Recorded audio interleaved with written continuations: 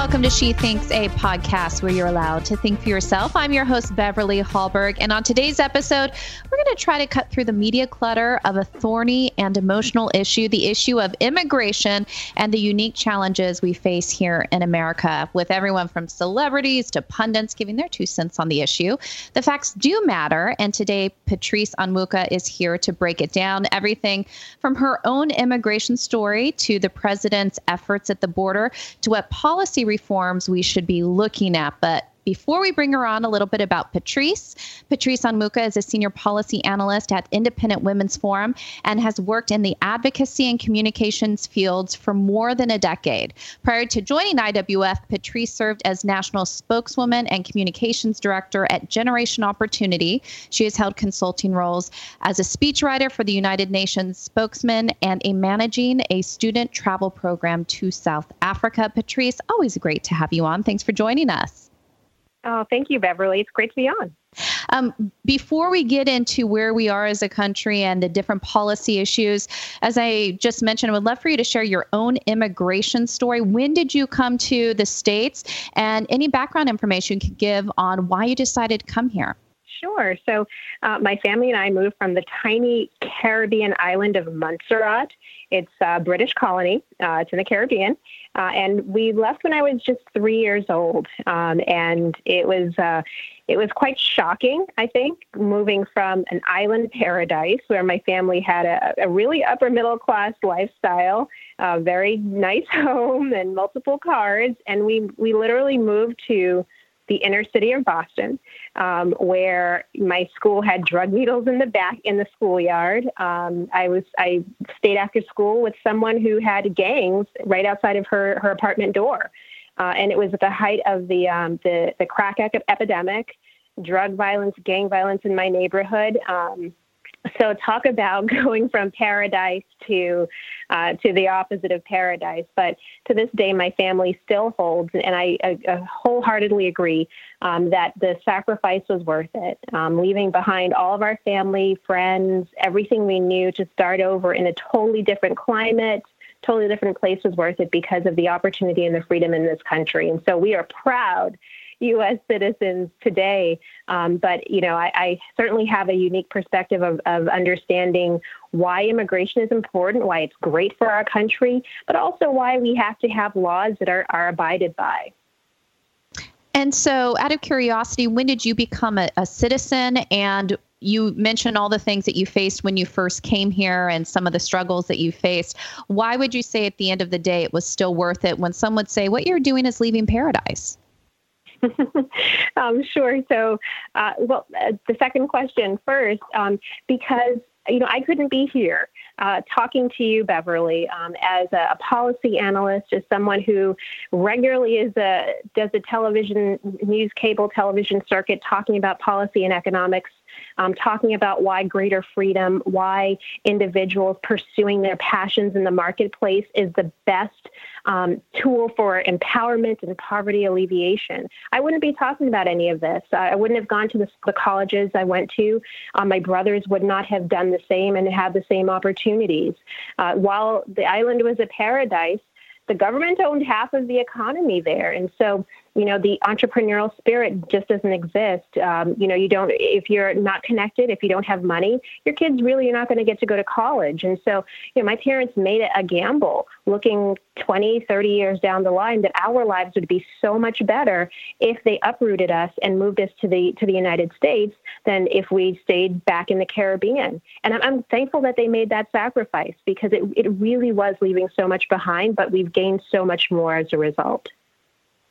And plenty of people in our country have opinions on immigration. Obviously, they have every right to. I think the more educated people are, the better off that they are. And I want to let our listeners know that you have a wonderful policy focus piece on IWF's website, IWF.org, which details just policy issues that we can look at. But I find it interesting how so many people, including celebrities, have an opinion on immigration. Just this past Monday night, MTV had their annual Video Music Awards Awards, also known as the VMAs. By the way, it was an all-times rating low each of the past 3 years. So it's struggling to get headlines. So maybe this is what was going on. But you just did a piece on this, an article on this, talking about the immigration comments by two individuals that were presenting the Best Latin Video Award. You had Moroccan-born rapper French Montana and actress Alison Brie. Let's go to the clip, and then I want to get your comments on it.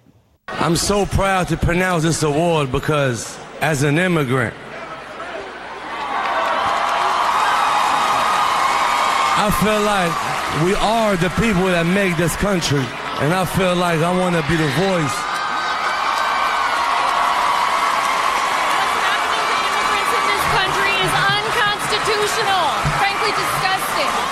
So Patrice is somebody who immigrated to this country, the legal immigrant here. What do you make of these types of comments? They seem very flippant statements about immigration, not understanding the full picture. So what do you say in response to these types of comments? Yeah, I think they're unfortunate, Beverly. I think they're coming from a place of believing that all immigrants think the same and speak with the same voice and have the same perspective about immigration policy. And then number two, I think they're uneducated. So you have, number one, you've got French Montana, who is an immigrant himself and experiencing the blessings of being in this country, trying to straddle the line in a vague way, talk about being proud to be an immigrant. I agree with him there. But I think what crossed the line really is Alison Brie's comment about what's happening to immigrants being disgusting. Well, the question I posed is, well, what does she mean is happening and what does she mean is disgusting? Is enforcing our immigration laws disgusting? No. Is locking up and deporting people who are committing serious crimes, aside from the crime of being here illegally, but committing serious crimes disgusting? I would think it's not disgusting to lock those criminals up. And I'll give you an even closer example. In Montgomery County, just one county away from where I live in Maryland, for the second time this month, you have an illegal immigrant who was arrested for raping an 11-year-old girl. This is, and in Montgomery County, unfortunately, this is not an uncommon thing. And it's because there are people who, lump all immigrants together. And there are those of us who the majority are here legally, whether it's permanent residents or citizens, or who are on visas, and then lumping us together with those who are here illegally, who have broken the law to come to this country. Now, hey, my heart goes out to those who want better opportunity and more freedom, et cetera, et cetera. But there is a process for you to be able to achieve that. And jumping the line because you think you can is not fair to those who are waiting. I have family members who have applied to come to this country and are going to be on the list for another decade. So that's not fair. And we all don't think the same, and we all don't believe the same about immigration policy. We all do support having strong border enforcement, having immigration policies, and reforming our immigration laws to be able to make the system more clear, understandable, and the process of how to become a citizen or how to come here more understandable.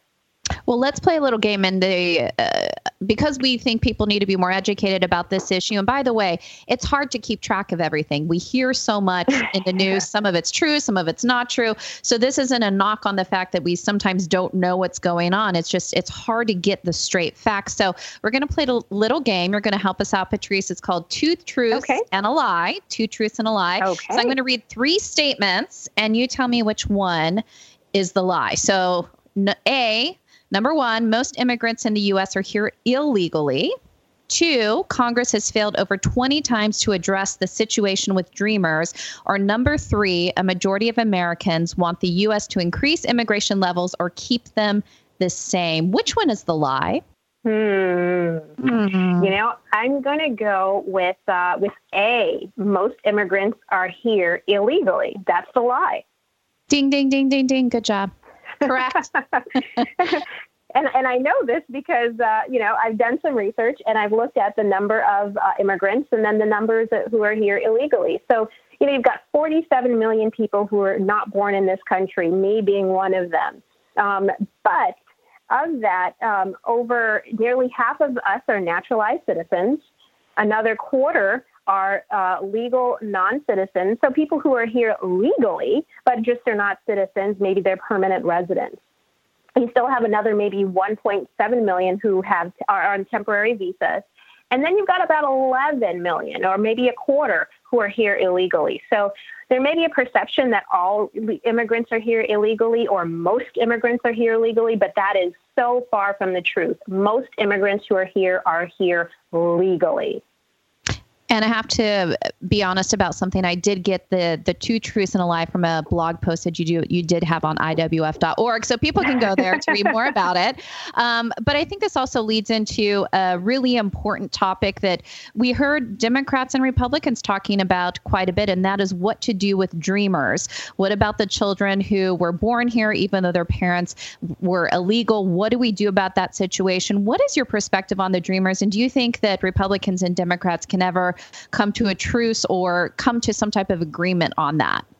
Yeah, so the dreamers are an interesting case because these are children, or today they're young adults, but they were brought here illegally as children. What do you do? They themselves didn't make the decision to come here and to break the law. Someone else made that decision for them. And now you're talking about an estimated 2.3 million young people who fall into that dreamer category. President Obama tried to do something about that, which was using executive action to create kind of a special kind of grace or allowing them to get work authorization and allow their removal from the United States to be deferred every 2 years once they apply and prove that, they're on the up and up. They're being productive citizens. They're going to school, or maybe they're in the military, and they're not getting into trouble with the law. So that's what you call the DACA program, or the Deferred Action for Childhood Arrivals. Now, the Trump administration has said, hey, wait a minute. That is a temporary solution to this longer-term problem of what do you do with these 2.3 million people? And so the Trump administration ended the DACA program, and there's been some back and forth in the legal courts about what can be done.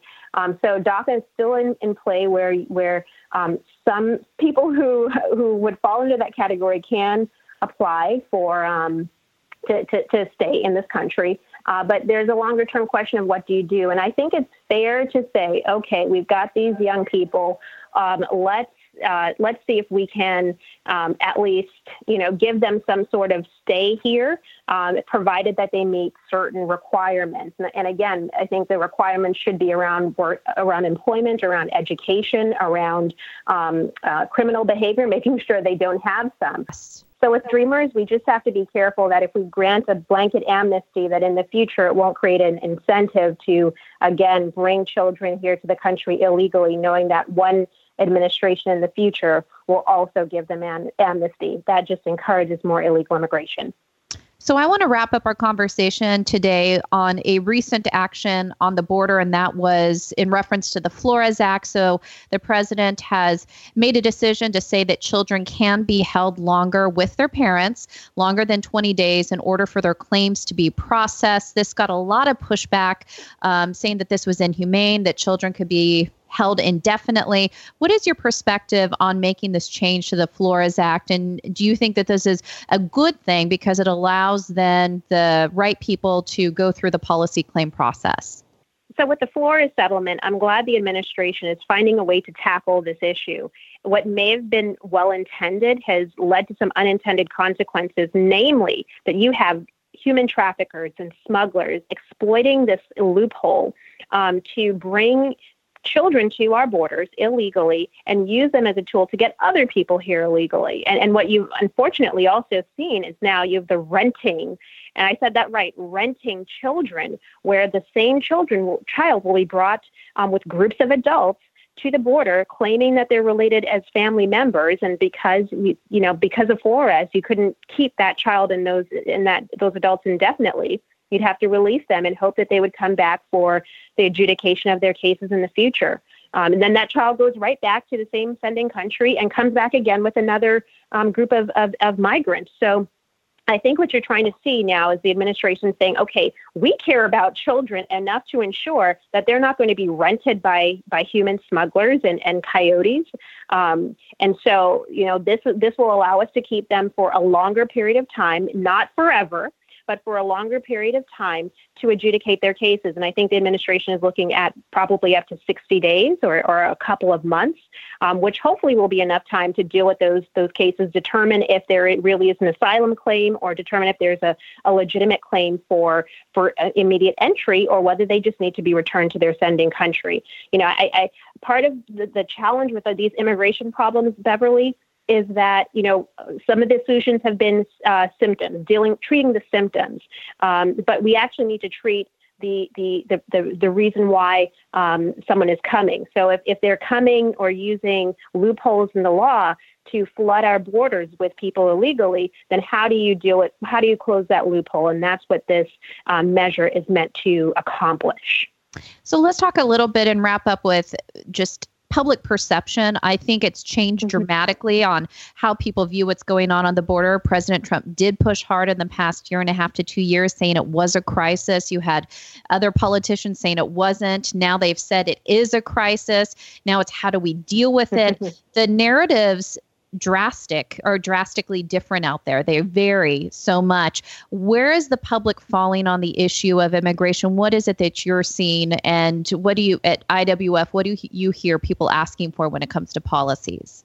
Sure. So generally, Americans embrace immigration, legal immigration. You've got large majorities, over 70% of Americans do support immigration. And some, want to either increase or keep it the same, and that's fine. But I think people are concerned about what happens when you have illegal immigration, and not surprisingly, the impacts on both, use of public resources, cost in terms of crimes, as well as the impact on the labor market. And so people are looking for a longer-term solution that's actually going to address both the levels of legal immigration we have, the process of achieving it, and then dealing with asylum claims. There are a lot of people who think that we are not dealing effectively with people who claim asylum. And unfortunately, because of the southern border and false claims of asylum, you have a system that's been exploited. So, I think the public sentiment is behind getting something accomplished and getting something done. And I think that we're going to hopefully see that. There are a lot of people who didn't believe there was a problem at the southern border, and that it was a, quote, manufactured crisis. And now they understand that that's no longer the case. And so I think there's now momentum to be able to address immigration from a broader standpoint. Whether Congress will do that is another question. We'll have to say that for another podcast. But for now, Patrice, thank you so much for delving into some of these issues and also sharing your own personal story. It's always a pleasure having you on. Oh, thank you so much, Beverly. It's always great to be on with you. And thank you all for joining us. If you have more interest in this topic, you can, of course, find Patrice's policy work at IWF.org, and you can follow her on Twitter. Her handle is @PatricePinkFile. I also wanted to let you know of a great podcast you should subscribe to called Problematic Women. It's hosted by Kelsey Bowler and Lauren Evans, and they sort through the news to bring stories and interviews that are of particular interest to conservative-leaning or problematic women. That is, women whose views and opinions are often excluded or mocked by those on the so-called feminist left. Every Thursday, hear them talk about everything from pop culture to policy and politics by searching for Problematic Women wherever you get your podcasts. Last, if you enjoyed this episode of She Thinks, do leave us a rating or a review. It does help. Also, we'd love it if you shared this episode so your friends know where they can find more She Thinks episodes. From all of us here at Independent Women's Forum, thanks for listening.